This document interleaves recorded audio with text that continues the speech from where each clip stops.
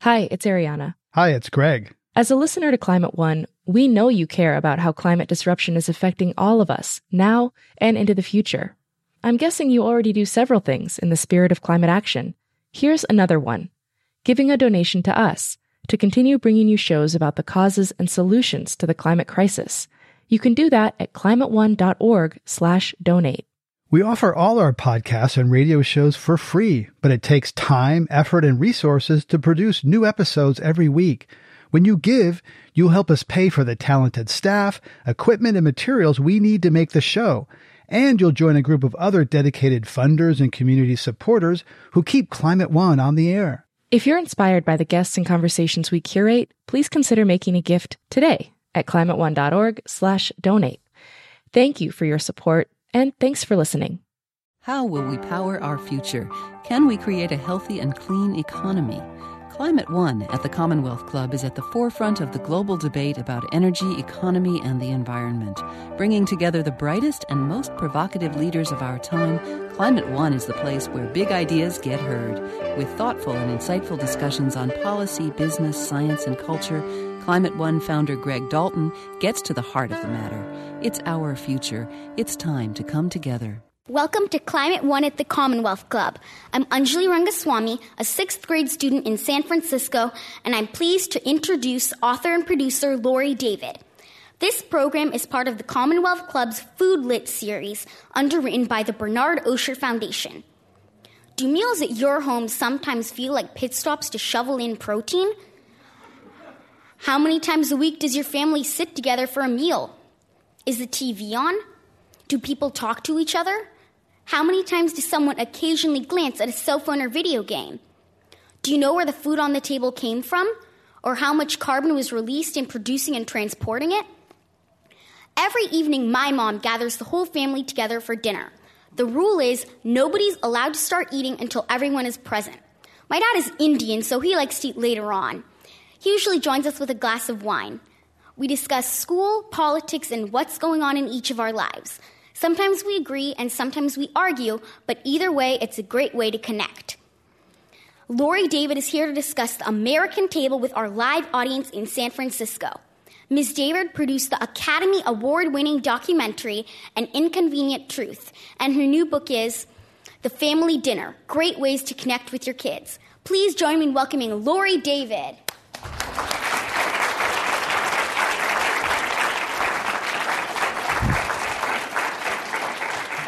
I want to announce right now that she'll be going on tour with me. Thank you so much. Wow, great job. Thank you. I want to come see you in a few years. Thanks. I'm so grateful for everybody who came tonight. Thank you so much. And as she mentioned, some of you may know me as a global warming activist and the producer of An Inconvenient Truth. That's true. Or you may have heard my name rattling around this past abnormally hot summer as being Al Gore's special friend. Not true. But today, I want to talk about something that is totally different, but of immense promise. The emotional environment inside our homes. Now, a little over a year ago, I had a classic Oprah aha moment. While I was sitting at my kitchen table on an ordinary school night with my 2 teenage daughters. It was an epiphany that brought me a small but powerful sense of relief. Like many moms, I spend more than enough time beating myself up over all the parenting mistakes, big and little, I've made and will undoubtedly make in the future. But this particular evening, I realized I had actually done something right as a parent. That is, to insist for the past decade that my family participate in the ritual of family dinner. And as I sat there, dessert long since eaten, both girls still chatting away, I was awash in the glow of all the gifts the many weekday meals have brought us over the years. Now that my kids are 14 and 16, and everything is getting tougher, everything, this ritual has helped keep them at the table talking to me. And some days, that is really all you can hope for. I can even thank Family Dinner for helping us get through the pain of divorce and reconnecting me with my ex back around that very same table.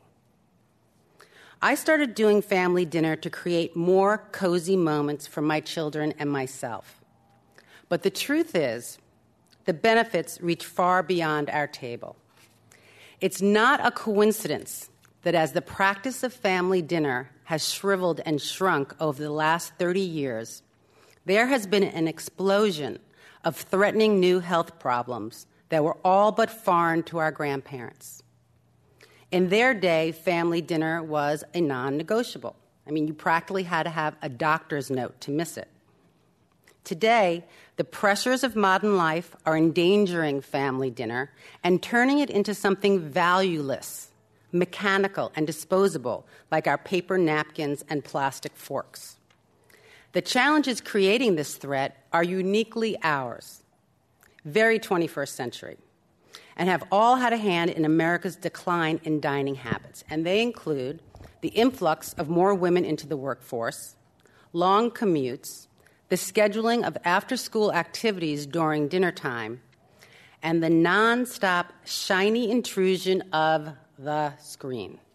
Computers, cell phones, video games, television, name your poison.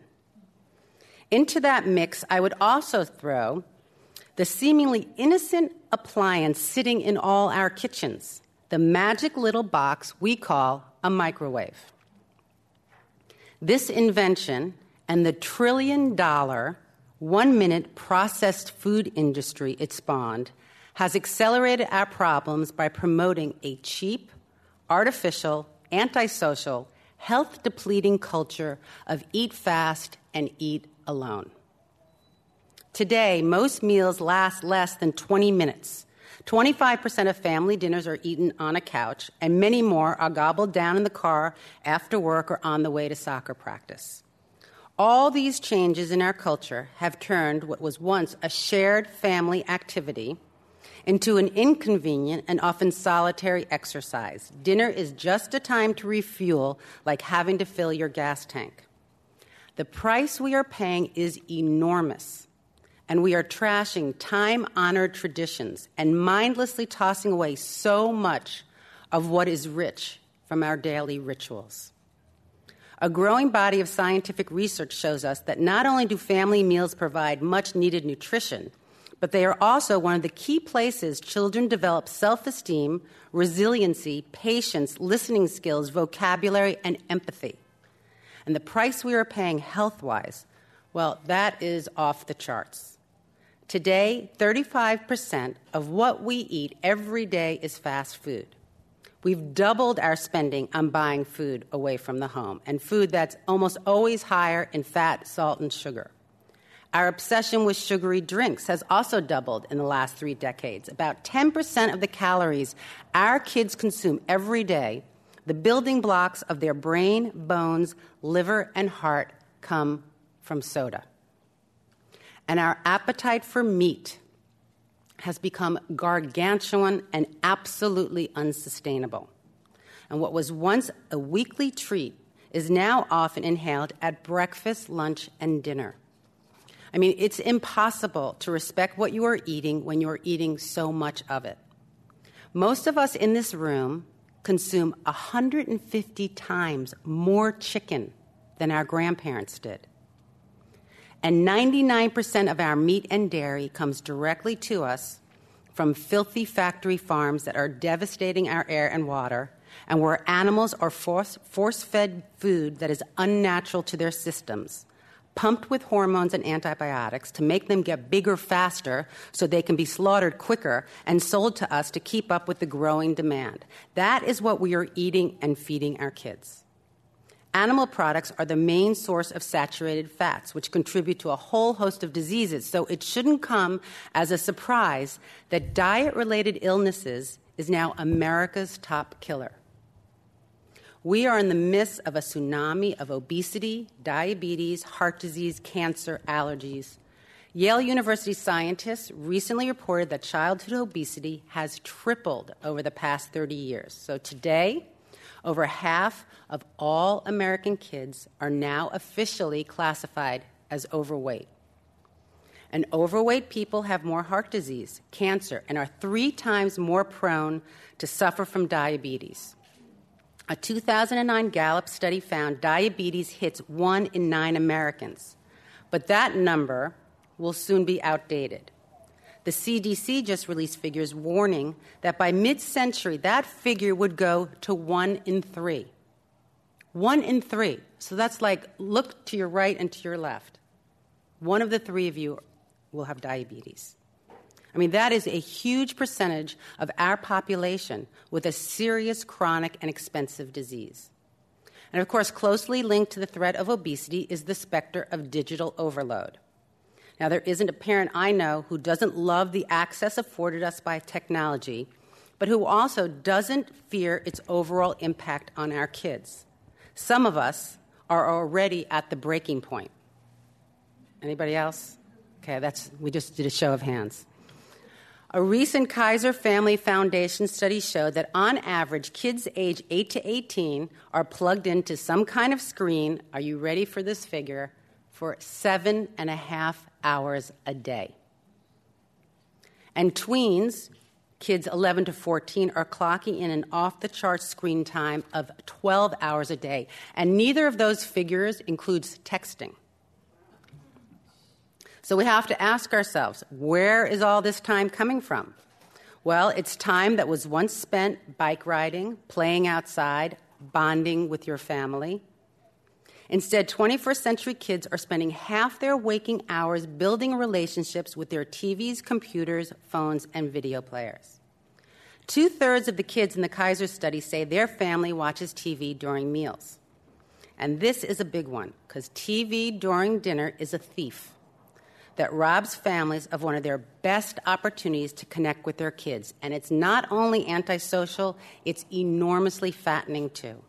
Kids unconsciously scarf down hundreds of extra calories when they mindlessly eat while watching TV. And what are they watching? Lots of ads for junk food. One study calculated that kids see almost 8,000 ads a year, 70% of which are for foods with the lowest nutritional value. So, what is a parent to do? Okay, now to the really, really good news. While I'm not suggesting this will solve everything, there is one enormously valuable solution that is highly effective, dirt cheap, available to you every day, and emotionally fulfilling to boot: family dinner. This simple ritual was once treasured by everyone until we turned our back on it in the 1980s. Our grandparents knew it, and most of our parents too, that frequent family dinner can help protect kids from everything a parent worries about, from drugs to alcohol to poor self-esteem, low school grades, and poor nutrition. In 2007, a Columbia University study found a strong link between family dinners and reduced drug use. Frequent shared meals rewarded families with a stunning 6 times reduction in pot use in 12 to 13-year-olds, and cut to a quarter the number of kids who use tobacco and alcohol. And that's just the beginning. Teens with more than 3 family dinners a week were only half as likely to struggle in school, get into fights, think about suicide, and have sex. Wow. Okay, reducing those problems is not a bad return for some extra time sitting at the table with the ones you love. And contrary to what you might think, the teens loved it. 84% said they preferred family meals over dining solo. I mean, kids are really desperate for our attention, even if they say otherwise. And this begs the question, what about family dinners makes them so effective? Well, the very wise professors at Emory University have been studying this for years. And guess what? They figured out the answer. Children who function better are more resilient, know a lot more about their family histories. The number one place the history is passed from generation to generation is the dinner table. And grandma tells the grandchildren stories about their moms and dads, the family classics, the ones where everybody rolls their eyes, oh, not that story again. Those stories are told and retold at dinner. Emory researchers believe that the reason the dinner is so powerful is because it provides the single best venue for transmitting and forming a family's story. And it's the knowledge of that story and the privileges and responsibilities that come with that knowledge, that feed the kids' soul while the home-cooked food feeds their bodies. Stop family dinners, and the transmission is stopped or made very, very difficult. We should think of family dinner as the most important activity our kids and our family can do. It's a nightly dress rehearsal for adulthood, a safe, dependable place to practice cooperation, patience and manners, kindness and gratitude, and share stories. Family dinner offers a sanctuary of stability and confidence in a world filled with disruptions and doubt. It's an antidote to the isolation and superficiality of the world we all move through today. And as a super great bonus, the shared family dinner will feed us with the love, attention, and connection we crave and are as fundamental to our health and well-being as the nutrients we consume. It's also such great luck that the kitchen is the best room in the house to practice and teach green values. How and what we eat, what we buy, what we waste are all part of what defines us as a generation.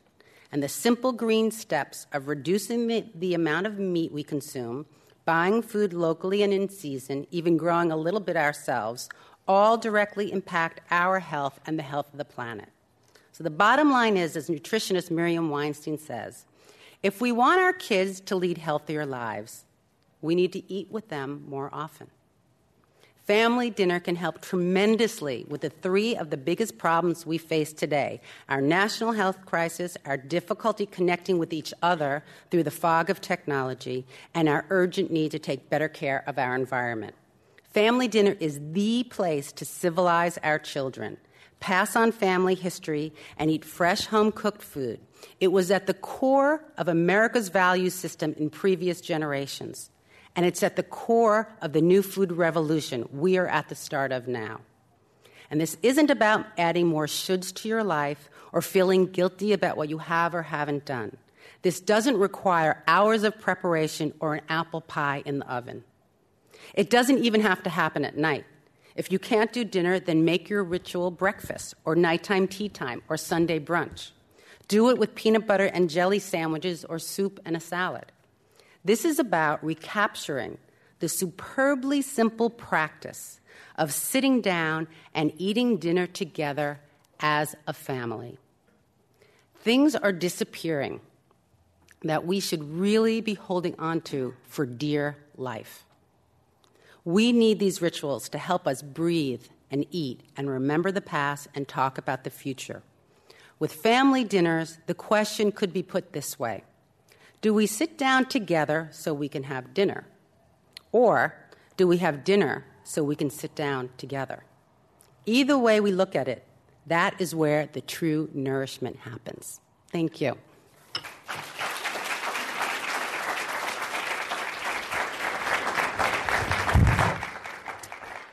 Our guest today at Climate One at the Commonwealth Club is Laurie David, author of The Family Dinner. Welcome. Thank you. And I love this. How great that you're using this instead of plastic water bottles. Yes. There's Thank you. Yeah, we use... Do I get to take this home? Absolutely. Please do. Okay, good. We use compostables, et cetera, et cetera. Excellent. So I'd like to start by asking you what family dinner was like in your house growing up. Okay. You want to know? I want to know. Okay. Well, it's interesting because... First of all, you can ask anybody this question, and you're going to be, you're going to get so many different answers, and people are going to get all emotional, and that just goes to the power of the dinner. Yeah. For me, growing up, I remember, we had dinner every night, and it was home cooked, but it was always about who was going to leave the table first crying.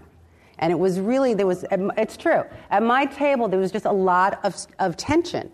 And for me, I just always remember thinking, okay, how fast can I leave this table and get back out on my bicycle on the street? Mm-hmm. And so as a parent, I wanted to make sure that I didn't repeat that history. And I think that's one of the reasons why I put so much focus on the dinner time. And so when did you start these rituals and this kind of awareness about the importance of table and family dinner with your own children? Well, you know what? Here's the truth again. The truth is that I didn't know any of the research, all the things I just talked about. I learned as I was working on the book, The Family Dinner.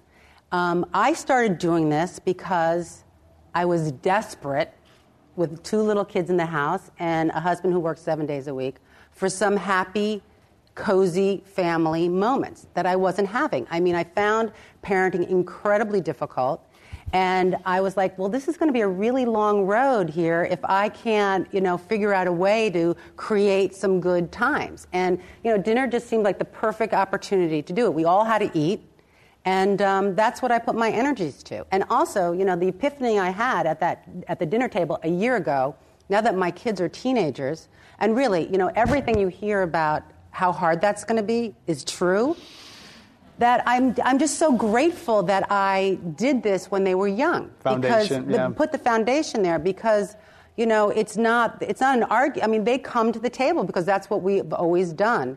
And as your kids get older, there's less and less opportunity to connect with them. I mean, they really, aren't that interested in spending that much time with you. But they don't question the time that they spend with me at dinner because they know that that's something that we do as a family. So I'm very grateful for it. And, one of the reasons why I wrote this book, along with Kirsten, who is here today, who did all our recipes. Kirsten, where are you? Kirsten, there she is. Yay, Kirsten. Yeah, thank you. We're going to ask her some questions about food later. But was that I realized that I had, over the course of a lot of years, come up with tons of fantastic ways to get everyone to the table and keep them there. And my goal is to share these ideas with everybody so having dinner will be easier for them and that the time at the table will be fun. And that's my goal. So one of your rules is one meal, no substitutions. Right. And I know that, was this something that you did all along? Because once you start some patterns, I'm thinking about my house where we have some carbo hounds who will only eat pasta and then mom and dad eat something else. And once you kind of go down that road with different people eating different things, it's hard to get back to that unity that you're advocating. I think it's a good question. Like, what came first, the chicken or the egg? The picky eater or the parents who are allowing the picky eater? I don't know. Some kids have honest to goodness food issues, right? And they do. But for me, what I noticed with my family, and again, this book is all about my personal experience. So I'm really I'm just talking about what I did, what I learned. For me, it was about this philosophy of don't cook for the kids, cook for the family. And that means maybe including things that everybody's going to like. But if you're cooking for the family, your kids are going to, they're part of the family, they're going to learn to enjoy it. Also, it takes kids somewhere between 10 and 15 times of tasting something to actually develop a palate for it. So if you immediately say, oh, my kids don't eat that, and then, stop presenting it, they're never going to develop a taste for it. And I can't tell you how many times I've had little kids at my table who've said, oh, I hate tomato soup, but wait, this is homemade, you're really going to like, and finally they taste it, and then, of course, it becomes their favorite food. So you have to be consistent. You have to make food for your family, and your kids will come. And if they don't eat it, there's no snacks later. That's the way it is. You got to be. You got to decide what are the things you're going to put your foot down on. Yeah, I think that's one of them, and of course the other one I think is no technology at the table, and that has got to be. I've been doing a lot of interviews for this book, and a lot of people are saying to me, well, how do you keep them from having the phones at the cell phones at the table? It's like, here's how it's a rule. It's like you cannot bring your phones to the table. And you have to just, we have to be in charge. You have to say, okay, this is where I'm drawing the line. And I think, I really feel for what parents are going through. And, my kids started with the technology like somewhere around 6th grade. But this whole next generation is going to be dealing with technology with kids starting at 2nd grade. And it's really an insidious thing. And you have to, at some point, everybody has to stop. We have to look each other in the eye. Look, I just spent all this time making this food. I want a little Cavell moment. I want some appreciation. I want to have fun at the meal, right? So, demand it. I was at a restaurant the other day, and a parent was having a conversation with another adult, holding his iPhone like this so the daughter next door could watch a video, which was just, buying him some peace and quiet so that he could have an adult conversation. You understand where this comes from, right? Yes, of course, but the parents are addicted too, and, so am I. We all are. That's why it's so, you could say people who use the video stuff in cars too. Like, what is that teaching kids? That not to, entertain themselves, not to look out the window. What are they missing by not looking out the window? So, listen, this problem is not going away. This problem is going to get worse and worse and worse, and we need some antidotes to it. But you do advocate games at the dinner table, non-technological games, right? And I thought that was some of the most interesting parts of the book about how people come up with stories or questions. What one good thing about me, or what's one thing I like about you, so let's talk about engaging activities at the table. It's my philosophy that the conversation is just as important as the food. So that's the reason why we're all sitting together, is to talk to each other. So I couldn't leave this up to, just to it wasn't just going to happen in my house. I realized that you have to create the memories, right? You have to create the opportunities. So I started coming up with all these games, verbal games, and simple things like, and here's something everybody can try tonight, because what you want to avoid is, how is your day? Fine. Like, none of us, nobody needs to hear that again, right? So what we want to have happen is to throw something on the table, get everybody relaxed and laughing, and it'll take the conversation in new ways. I mean, you will hear some great, happy and surprising things from your kids if you play some of the games in this book. One of the ones that is a big favorite in my family is this game we call Name Your Pet Peeve or Idiosyncrasy. So here's a little learning moment, too. You get to explain what a pet peeve is and how it's different from an idiosyncrasy, and then you go around the table, and you'll be amazed at what your kids come up with. And then if you're, kind of a strong family, you can have each other name each other's idiosyncrasies. But don't get offended if you play it that way. So, the conversation is just as important as the food. But this sounds like something that you did after your separation, because I'm trying to imagine dinner with Larry David. You don't need stories. You have built-in comedy and entertainment right there. You know what? You would think so. But I have to, since we're being honest here, I have to say, Larry was not great at the table. And I spent many nights kicking him in the shin, saying, participate, participate.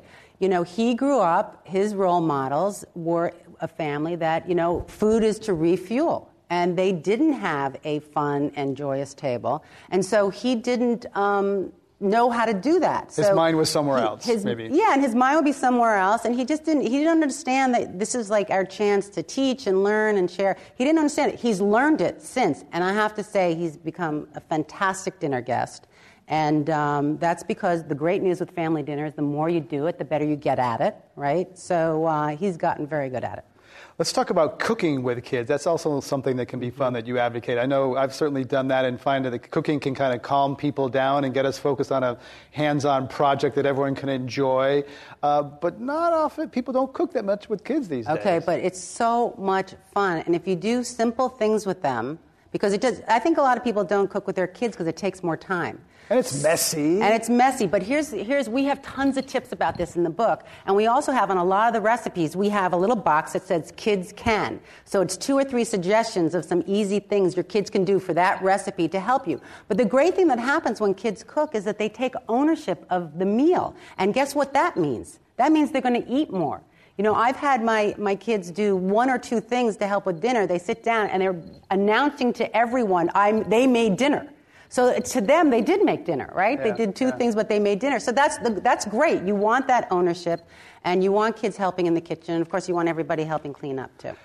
We, as part of my homework for this program, we cooked some banana bread at our house and took it to the neighbors, and one of our neighbors, and our kids were so proud to take this loaf of banana bread that they had ownership in it, they cooked, and it's something that I hope we'll do. Kind of honestly did it kind of like can't come up here. I got to have some story to tell to do a little homework for this. Start cooking some of the recipes in this book, because you'll have great stories to tell afterwards, and you'll be able to tell about all the foods your kids ate that you thought they'd never eat. Because the truth is, it's not about food being quote healthy, or that it's a lot of vegetables. It's that the food's delicious. So if the food's delicious, and I have Kirsten to thank for that, she came up with all the recipes. If the food's delicious, everybody's going to eat it. But I have one other thing I want to say about this, which is a concept in the book, which I think works fantastic, and that is this idea of participation food.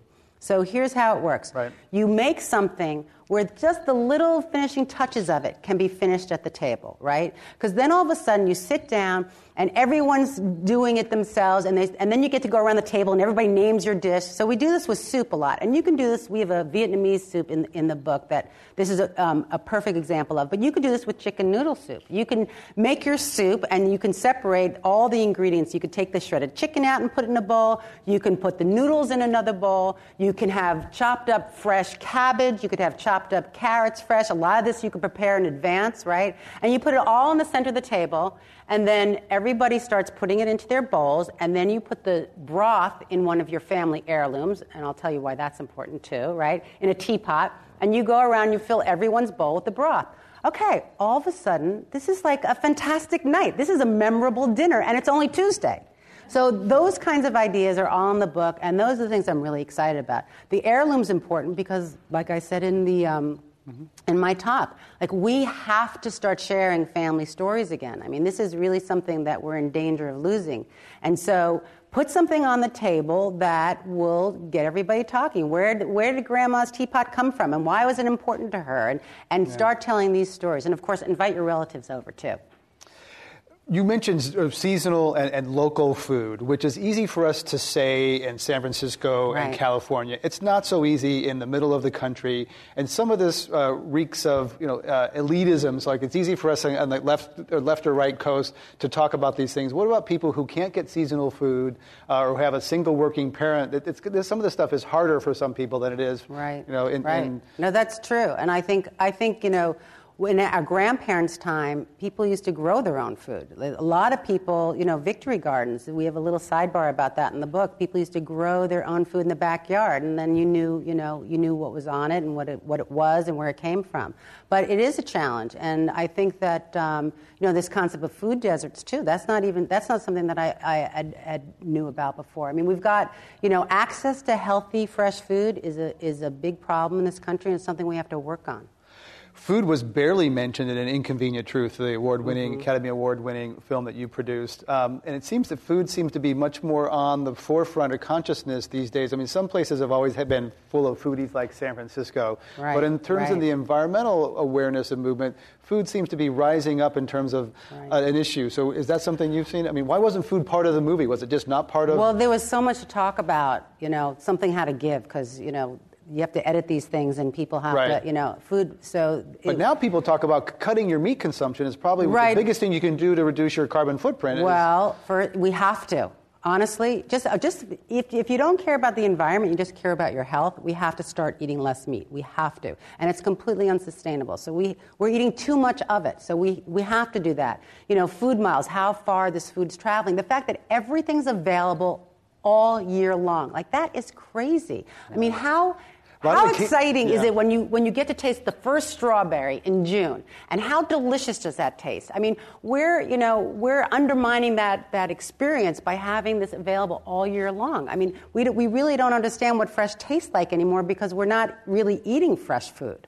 So that's a big challenge. But I think the reason why food is becoming more popular, and I think the issues of food, every single thing that we all care about crosses the dinner plate.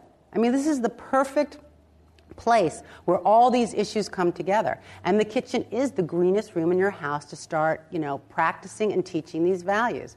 And, food waste is another issue. What we're throwing away is insane. How about how much plastic, we're using in the kitchen? And the fact that we're all drinking from plastic water bottles and not from glass and not from the tap. And in your kitchen, kids are grabbing, like, water bottles. And, there's a lot of issues relating not just the fact that every piece of plastic that ever existed, that was ever made. Think of every piece of saran wrap that ever went on a bowl still exists, right? So we need to, a lot of this is about we need to go backwards in order to go forward, right? We need to go back to some simpler times, and we need to, in order to move ahead, because it is unsustainable the way we're living. It really is. So sustainability, it sounds great to buy organic, but a lot of organic costs more, again, and some people aren't willing to. Yeah, but so then you pick the things that are the most important, and there's a whole list, and we have a list in the book of if you can only afford, 5 organic vegetables or fruits, buy these. But I would also argue that if people ate less meat, they can use that extra money to buy a better quality of meat, right? So if you cook at home, that's a lot cheaper than buying takeout and eating in restaurants all the time. So I think there's ways to, shuffle things a little bit to get the benefits from it. Lori David is our guest today at Climate One at the Commonwealth Club, and she's the author of The Family Dinner. I'm Greg Dalton. We have a culture, though, of people who love to watch the Food Channel, but don't love to cook. Isn't that crazy that they're watching more and more food? They love watching the channel, but they're not cooking more. Why is that? Because we're a voyeuristic society. I don't know. Yeah, I mean, it's not even that you can't even smell the smell. So I'm not sure why that's not. But that guy with the spiky hair who does the drivers and diners.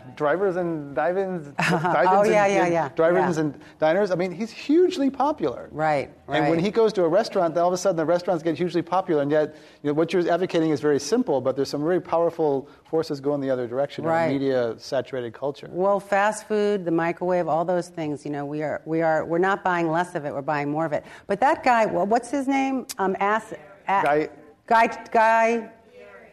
Fieri. Guy Fieri. Yeah. Okay, I watched an episode of that the other day while I was on an exercise bike, and I swear to God, I was ready to get on a plane and go to Minnesota because that restaurant he was at. But again, a lot of those restaurants are family-owned and family cooking and family secrets. I was ready to get on a plane and go to that restaurant just to eat the food there. I mean, it looked so fantastic. Yeah, his enthusiasm is infectious. Let's talk about meat a little bit. You mentioned Jonathan Foyer at the end of your book, who wrote a book, Eating Animals, which, do you eat a lot of meat at your dinner table? Are you vegetarian? Are your kids vegetarian? Okay, I am a meat reducer, okay? And I honestly, I really hate labels because I think they put this pressure on you, and it's, you don't have to put a label on yourself. You just have to, find healthier ways to live. And so I consider myself a meat reducer. And my kids eat, we have a chapter about Meatless Monday, but in my house, it's basically Meatless Monday, Tuesday, Wednesday, Thursday. So I do eat meat, but I eat it, not that much. And when I have it, I enjoy it. Less than you used to? 85% less than I used to. And I try to buy, organic meat and grass-fed meat when I can. But it's a very simple way to reduce your carbon footprint and help your health, too, is eat less of it. Lori David is the author of The Family Dinner Table and the producer of The Inconvenient Truth. Let's have some folks, we're going to put some microphones out in the audience, invite you to come up to that, and we're going to especially encourage, we're so delighted to have some young people in the audience. So I have questions for them. Okay. I'd like to ask them some questions. So let's, don't be shy. After this, gentleman, we'll invite some people to come up and ask a question, and there's no wrong question or answer. And yes, sir. Hi, my name's Mike Lanza, and first I want to point out that I missed my family meal with my wife and 3 little boys to come here tonight. I know, and, it's a big dilemma. It is, it actually is, and I would go to more Commonwealth Club events if they didn't happen during our family dinner time. Okay, well that's, yeah. Well noted, good point. Thank you, well noted. But I was, as a question I was going to ask, in Sicily, where I have many cousins, you cannot get anything done between 12 noon and 3 p.m. Everybody comes home. They come home from workplace. They come home for lunch from school, and everybody has a family meal. Even professionals even could take a nap. Even here in Stanford University, my alma mater, 12 noon to 1 p.m., nothing gets done. That is a time. Are you advocating a siesta here in America, Mike? Well, I'm wondering what you think about possibly getting institutions to carve out a chunk of time in the evening when they don't have activities, when they don't have classes or workplaces to say, hey, let's get people out of here at 6 p.m. or 7 p.m. How do we do that? I think it's a great point, but what I would do is I would start with the schools because, in the old days, kids, all the after-school activities were over at 5:30, and everybody got on the buses and came home. And today, these activities are, first of all around town. Not all of them are at school. Yeah. And they're scheduled during dinner time. And I think that's crazy, but I think it's parents who are going to have to say, you know what, the best activity my kid can do is be home for dinner. So I'm hoping that will happen. And maybe the book will help inspire that. Thank you. Next question. Who's our first young, brave question? I see several of them who are dying to... We'll drop the microphone, too. So I don't want to... I know it's too much pressure. It's too much pressure. I know some of you by name, so I'll start calling names like they do in Boston. Wait a second. Are your kids are here? My kids are... Yeah, they just dove down under the seat over there. I know. This is just... It's totally mortifying. We can't do it to them. Okay. Any other adult questions? I've answered everybody's questions. It's fantastic. There we go, over there. Why don't you come on? Yeah, the microphone's right over there, sir. Thank you. And if anyone else would like to be after him, you can start lining up over there. Claire, you going to go over there? Okay. We have 2 daughters, and both of them are of childbearing age. One of them is pregnant. Neither one of these women cook. They have all been going out, I don't know what the hell they do for meals, but they don't cook. People 30, 35 years old. So now they're going to be mothers. What in the hell are they going to do? They're clueless. Guess what? They're going to start cooking. They're going to start doing it. But, the microwave is a big part of this problem, that we're so used to this fast, convenient, we don't have to cook because it's already made, all these individual meals, this industry, this processed food industry, that's what it's done to people. And, it's also a little bit about the shift in priorities. And you know what? You have to buy this book for both of those girls, okay? All right.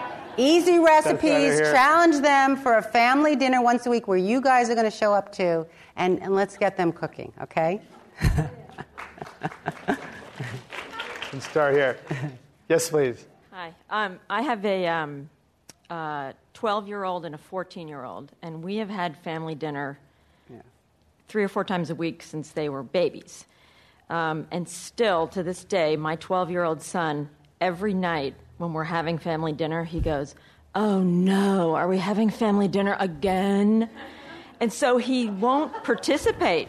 Mm-hmm. He'll sit there and he's just, it's really hard to engage him. Right. And okay, so he's been doing it his whole life. So you're going to try some of the games in this book, some of these conversation games. Now, I have a 16-year-old, and she's cynical. Okay, yeah. And I'm sure probably more cynical than your son, okay, who's 14.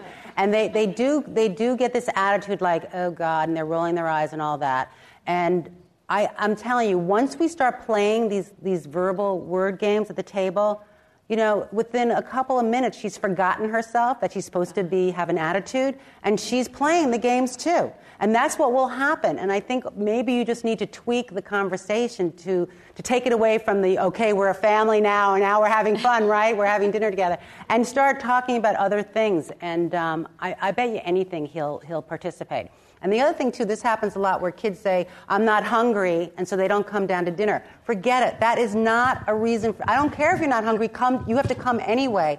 And 9 times out of 10, my daughter, who says she's not hungry, ends up eating everything with us. They just don't want to stop what they're doing. They don't want to, they're in that mode. And so make them come to the table anyway. Do you control eating outside of meal times, before, afterwards? Because if they can graze outside mealtime, why come to face you at the dinner table? Well, this is a big tip. In the book, I have advice from much wiser people than me, parenting experts and nutritionists, and their advice is sprinkled throughout this entire book.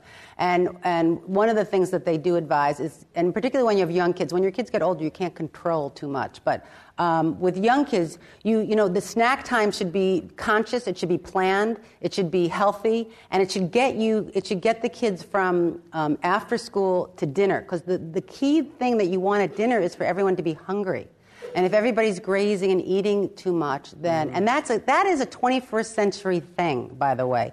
All this eating, all day long, eating, at meetings, eating in the car, eating, I've been guilty of that myself. I realized one day I had like a bag of almonds and dried peaches. It was all in my thing in the car, and I was eating all the time I was driving. I was like, what am I doing? So I stopped doing that. But that's a very current cultural thing that we're eating all the time. So definitely planned snacks are really important, and the idea is to get everybody to dinner hungry.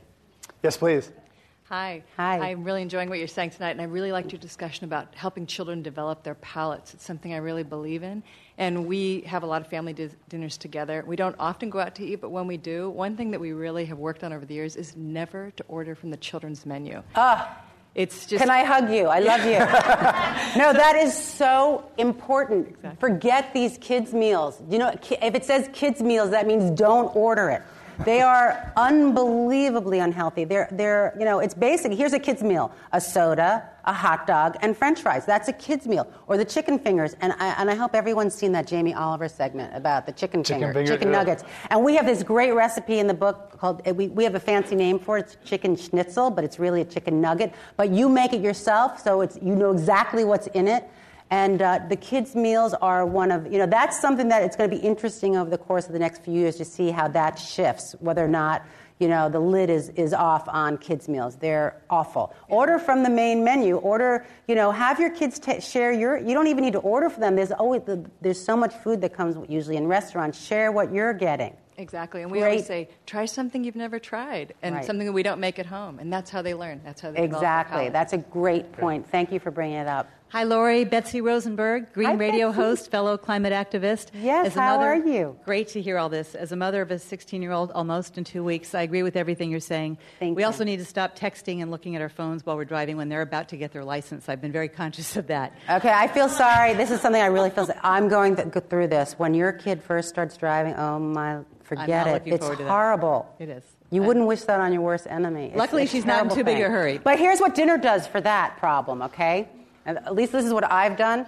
Every article you ever see about, someone getting into an accident, texting, and I bring the article to the table. We read the article at the table. So, if you didn't have that opportunity at dinner, you wouldn't be getting those, those stories read to them. Right. So I've got 3 young women behind me, so I'm not going to make this long. But I have to ask you, after this election, with all the glaciers melting and oil gushing and fires raging and floods of epic proportion, record heat waves everywhere, to get these Tea Partiers in office, most of whom are climate deniers, do you think we ought to start a green Tea Party that will really say, we're angry that the environment has been put on the back burner and climate change is off the stove right now while we're broiling here? Well, first of all, half of everything is branding, and that title, Green Tea Party, that's genius, right? So we already have a great name. It's healthy. Exactly. I don't, personally, I don't believe, I think this word denier is sort of a fake word, because I don't think it's really about denying. I think it's, a conscious effort on self-interest on the few industries that don't want to see change, and they're spending a fortune of money to, confuse the public and misinform people, and this has been well documented. It was in An Inconvenient Truth. There's been many articles about it. So I don't even think that people, that they're denying it. I think they're consciously trying to misinform us, and they're doing, unfortunately, a very good job of it. And that's even worse, isn't it? Right. So anyway, thinking about starting one. Thank you. Hi, girls. Okay, how old are you? Well, we know you're 12, right? We're all 11. Oh, you're 11. Yeah. Okay. Who's going to speak? Okay, so now that we're getting older, we have a growing homework load and more activities. So how do we balance that out? I mean, we're all still having family dinners together, but there's being less and less time as we go along. Right. Well, I think it doesn't matter how much you have to do. You have to stop for dinner, because what it's going to do, it's going to give you energy. It's going to make you feel better. It's going to give you a break. I mean, you just can't keep going. You have to take your break, right? You have to it's like taking a nap or getting your rest. Dinner does that for you. So I think it doesn't matter how much work you have to do. You have to take that break, okay? Okay. So don't give up your dinners. Give up an activity before you give up an after-school activity, or before you give up your family dinner, okay? Promise. Was that a promise? You do. Another one of you have a question? Yeah. Okay, it's your hear turn.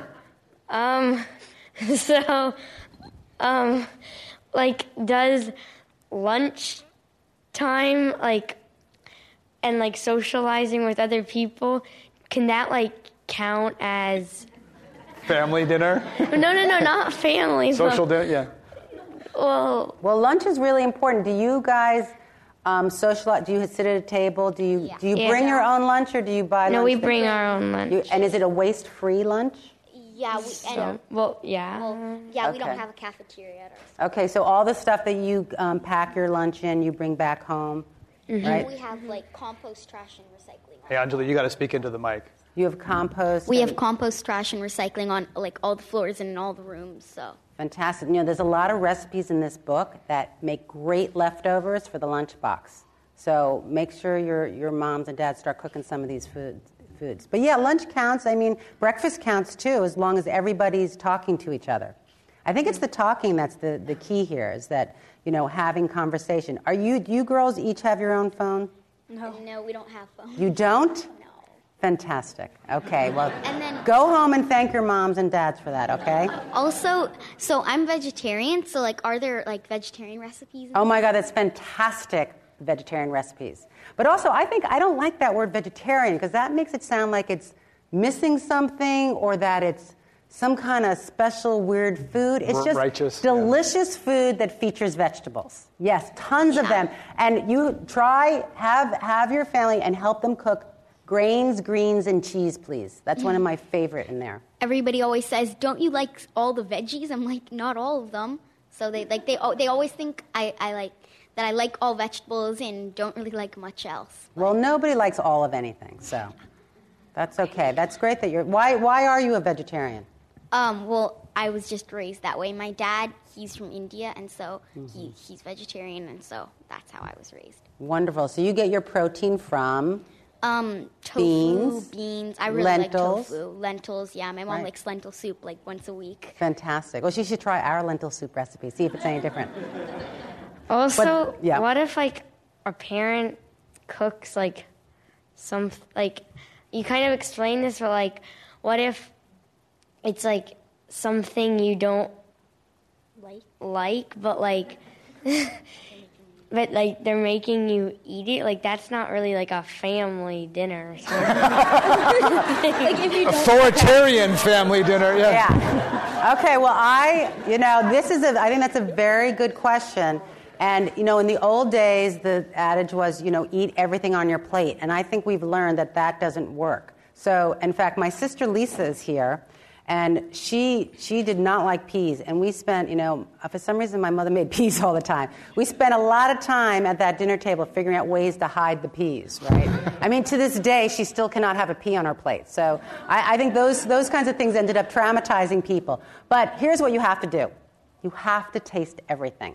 Because you're going to find out that you end up loving things that you wouldn't taste. And I never had, cheesecake for a long time. I thought I didn't like cheesecake, and I would think I was 22 when I realized, oh my gosh, I've missed all those years of tasting cheesecake. So just keep tasting stuff and say, Mom, as long as I taste it, is that okay? And I'm pretty sure she'll go along with it. It also shows respect for the person who prepared the food. They did all the work, and the least you can do is taste it and give it a shot. Okay. Thanks, girls. Thanks for your questions. Sir? Yes, please. I'm Bud Shane. I'm Kirsten's uncle. Oh, my gosh. We're all here in force tonight. Okay, wait a second. Are you from Denmark? No, my wife is from Denmark. Your my wife is Kirsten's brother, Kirsten's father's sister. Okay. At any rate, Kirsten lived with us for a year or two, sometime about a long time ago. At any rate, a couple of observations. First of all, if you're going to have a family dinner and make it special, as we had always done, 2 candles on every table.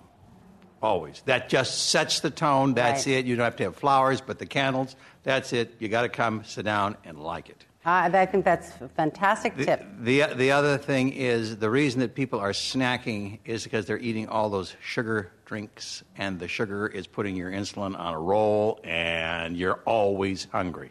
You got to put something in your face. Right. We did something perhaps isn't done anymore, but everybody had to eat what was on the table or they didn't get anything else.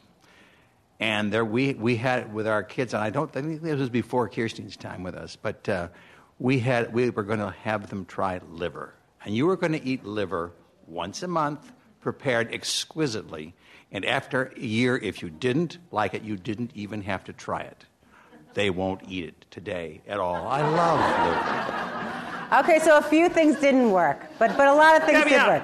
Nothing works perfectly. Yeah, but exactly. you don't. There has to be something there we know that you'll eat. Right. Because there's nothing else going to be there. Right. Thank you so much. Kirsten, will you come to the microphone for 1 second? Because we'd like to hear just a couple of suggestions from you for overwhelmed families who are out there trying to get dinner together.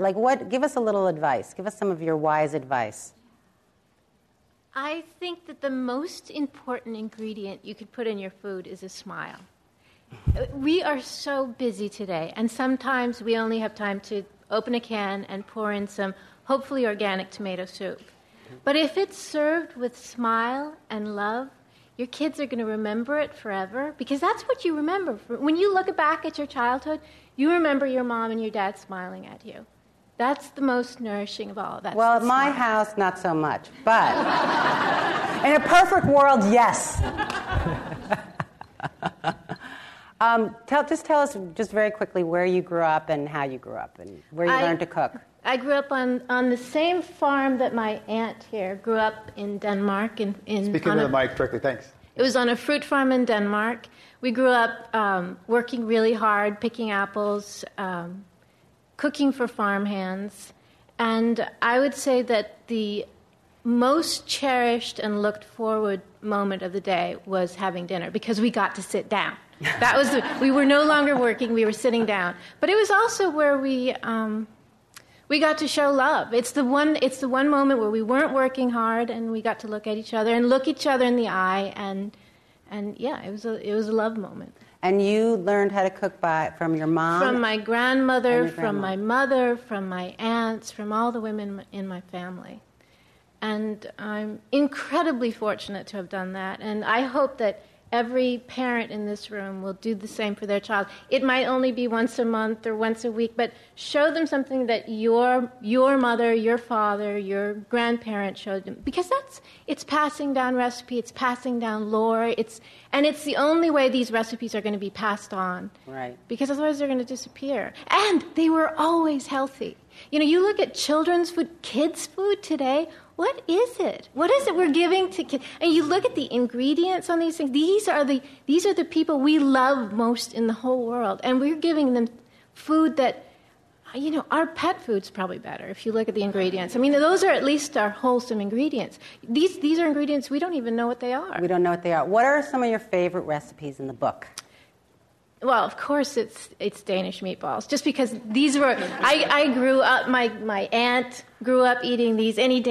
Grew up eating meatballs, and then we had them for lunch next day. Okay, so listen, these Danish meatballs are fantastic. Okay, they're called frikadelle. Frikadelle, yeah. Yeah, well, she says it right, but and they're not Swedish. Swedish meatballs are round. Frikadelle are oblong, and they are just superior. And we actually have a little video up on our website showing people how to do it. But the recipe is very easy, and just do me a favor, if you make the Danish meatballs, double the recipe, because you will not be able to stop eating them. And your kids will eat them, and they're fantastic the next day cold. How do you eat them cold the next day? It's traditional, right? No. Yeah. What we would do was, it would be a snowy day outside, and you'd go in, and you'd take this meatball, and you put it in the oven so it warmed up, and then you'd take a piece of rye bread. Rye bread is really important. You have to stop eating the white bread. This is rye bread, and you'd put a little bit of butter on it. Butter's good. I've got to say, butter's good because it's so tasty. And then you'd put the warm meatball on top of it, and the butter would melt. And then you'd put a little bit of jam on top or some cucumbers. And it was just heaven in a mouthful. And it still is. And you can make it yourself. Yay. Thank you. We got a few minutes left. Let's get these last questions in. Jack LaLanne does not eat animals. A lot of people do. Jack LaLanne, the bodybuilder? Oh, Jack LaLanne. Yes, Jack LaLanne, anyway. And the French did a marvelous study years ago. They found that their economic productivity was greater because the breakfast is either chocolate or coffee or tea, drunk from a bowl, specially made for that. Wow. And maybe some toast, a little butter. And then at lunch, that was their main meal. From 12 to 2, France closes down as a country, and having traveled there for 3 months, I know. And then their tea would be around 4:30 or 5 in the evening, supper between 7 and 9. Right. And they are very fit, very healthy. I think it's interesting we talk about all these other countries, Yeah. Italy and France, and one of the things that we love about them are the food traditions. So what's America's food traditions and Well, hamburgers and French fries. I know we Yeah. gotta do better than that. We have to. We can do better than that. We can. Yes, sir. Hi there. I lived in China for 12 years, and you don't see a lot of obesity there, although that's changing recently. And I think a lot of it has to do, in my opinion, not only diet, but the chopsticks, because you can't fit as much on the chopsticks with each bite. A fork can hold a lot more. And so I would just like to propose chopsticks at the table for, tackling obesity. I think it's a fantastic idea. It's a fantastic idea. And think of how fun dinners are going to be at his house. Exactly. Learning shopping. Probably can't figure out how to work them, so it's hard to. Obesity is growing in China because they're eating potato chips in Western diet. Yeah, that's what we're sending over there. Now, in listening to your talk, if I didn't know that you were from Hollywood and a producer, I might think that some of the things that you're talking about would be someone from the middle of the country, perhaps on the religious right or right, talking about family values. Have you encountered any people who are very different than you politically in this book journey and found that you might have some things in common around food and family where you don't agree on politics? That's a very, very interesting question. And yes, I have, just recently. I was a guest on The View last week. And they have, The View has all those great women with very different opinions. And Elizabeth is somebody who I don't agree politically with most often. And she was incredibly excited about this book. And after the segment, we had all the food out there, and they, it was so funny too, because Whoopi Goldberg, they said, she's not going to eat anything, and she won't eat a vegetable, and she's not going to eat anything. Literally, go watch the segment. From the second the segment started, she could not stop eating. I mean, she didn't ask me one question. She was eating the entire time. So I took that as a huge compliment. But Elizabeth was really excited about all this, and as soon as the segment was over and we walked off, we stood in a corner and talked for 20 minutes about food and all the issues relating to food. So yes, that's an answer. This is not a political issue. This is, this is about our families. This is about our health, and then it's about our future too. And it can reach people that don't care about polar bears, but they care about the food on their plate. I think it's incredibly powerful. Well, I don't think family dinner at our house is going to be the same. We're certainly going to pick up your book. Thank you very much for your book. Thank you for your time here. Thank you so much, everybody. Thank you. Thank you, Greg. Our thanks to Laurie David for her comments today here at Climate One at the Commonwealth Club. I'm Greg Dalton. Thank you all for coming.